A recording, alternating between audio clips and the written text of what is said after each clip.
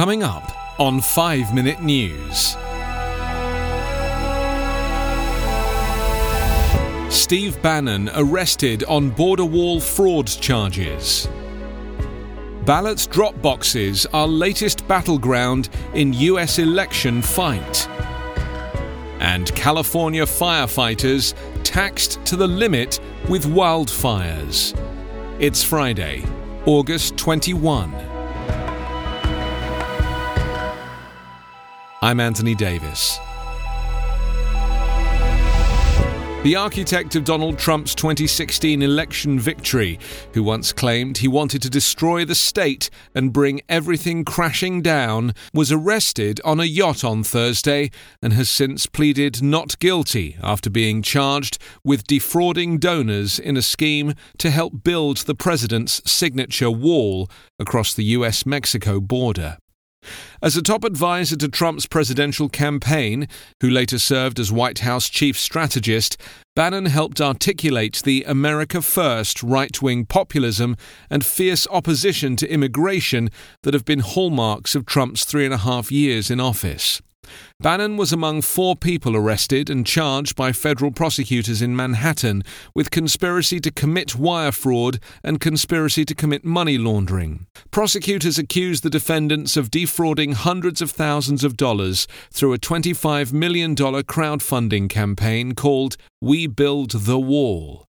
Bannon used hundreds of thousands of dollars of that money to cover personal expenses, according to the charges. He was freed on a $5 million bond and was barred by a federal magistrate judge from traveling internationally.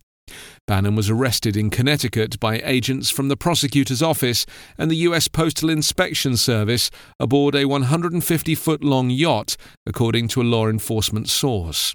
Trump told reporters at the White House that he feels very badly about the charges, but typically sought to distance himself from Bannon and the alleged scheme.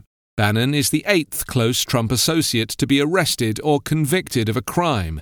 Former campaign chairman Paul Manafort, longtime friend and advisor Roger Stone, former national security advisor Michael Flynn, and former personal lawyer Michael Cohen.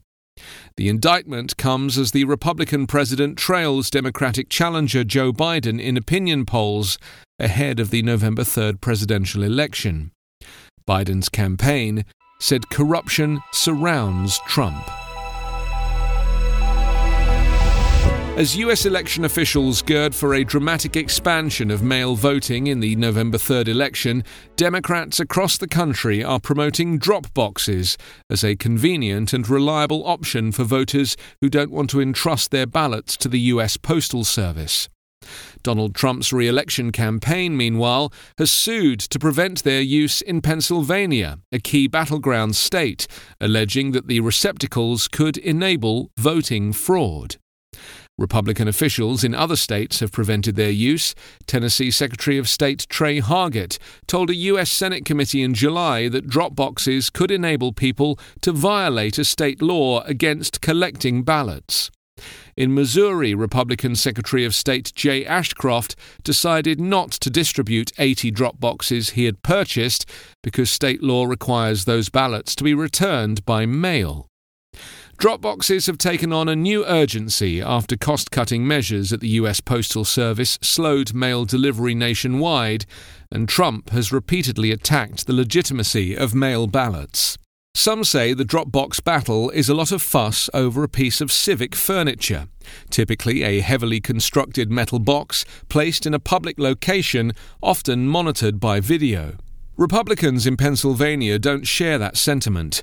Trump won that competitive state by less than 1 percentage point in 2016.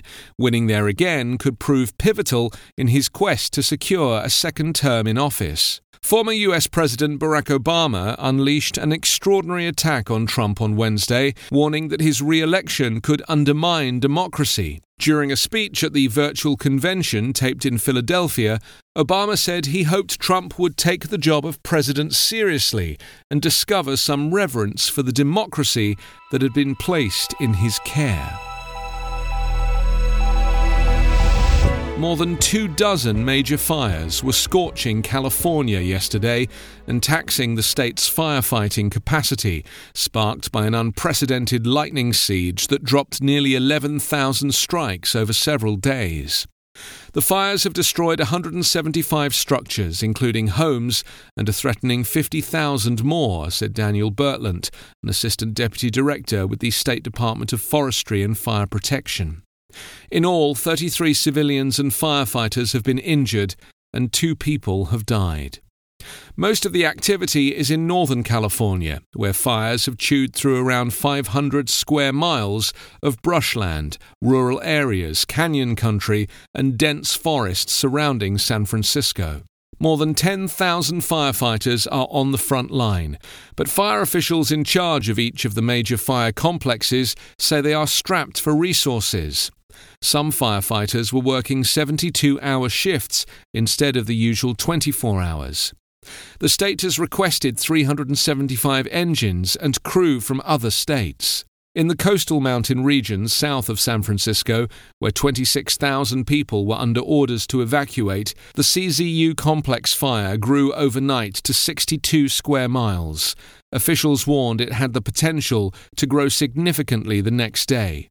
Donald Trump criticized California's leaders and blamed them for not sweeping the floors of the forest and clearing up the leaves, as he previously suggested.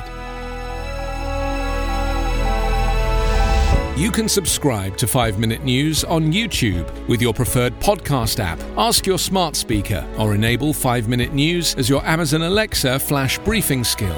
Please subscribe, rate and review us at 5minute.news. 5 Minute News is an independent production covering politics, inequality, health and climate, delivering unbiased, verified and truthful world news daily.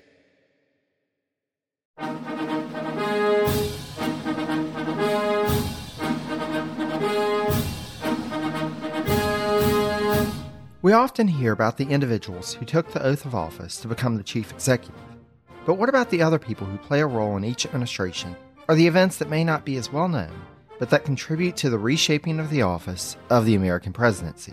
On the Presidencies of the United States, we explore each administration beyond just the person holding the highest elected office in order to better understand the history that brought us to the modern-day presidency. I hope you'll join me on this journey through the annals of presidential history. Presidencies can be found anywhere fine podcasts can be found, and is a proud member of the Evergreen Podcast Network.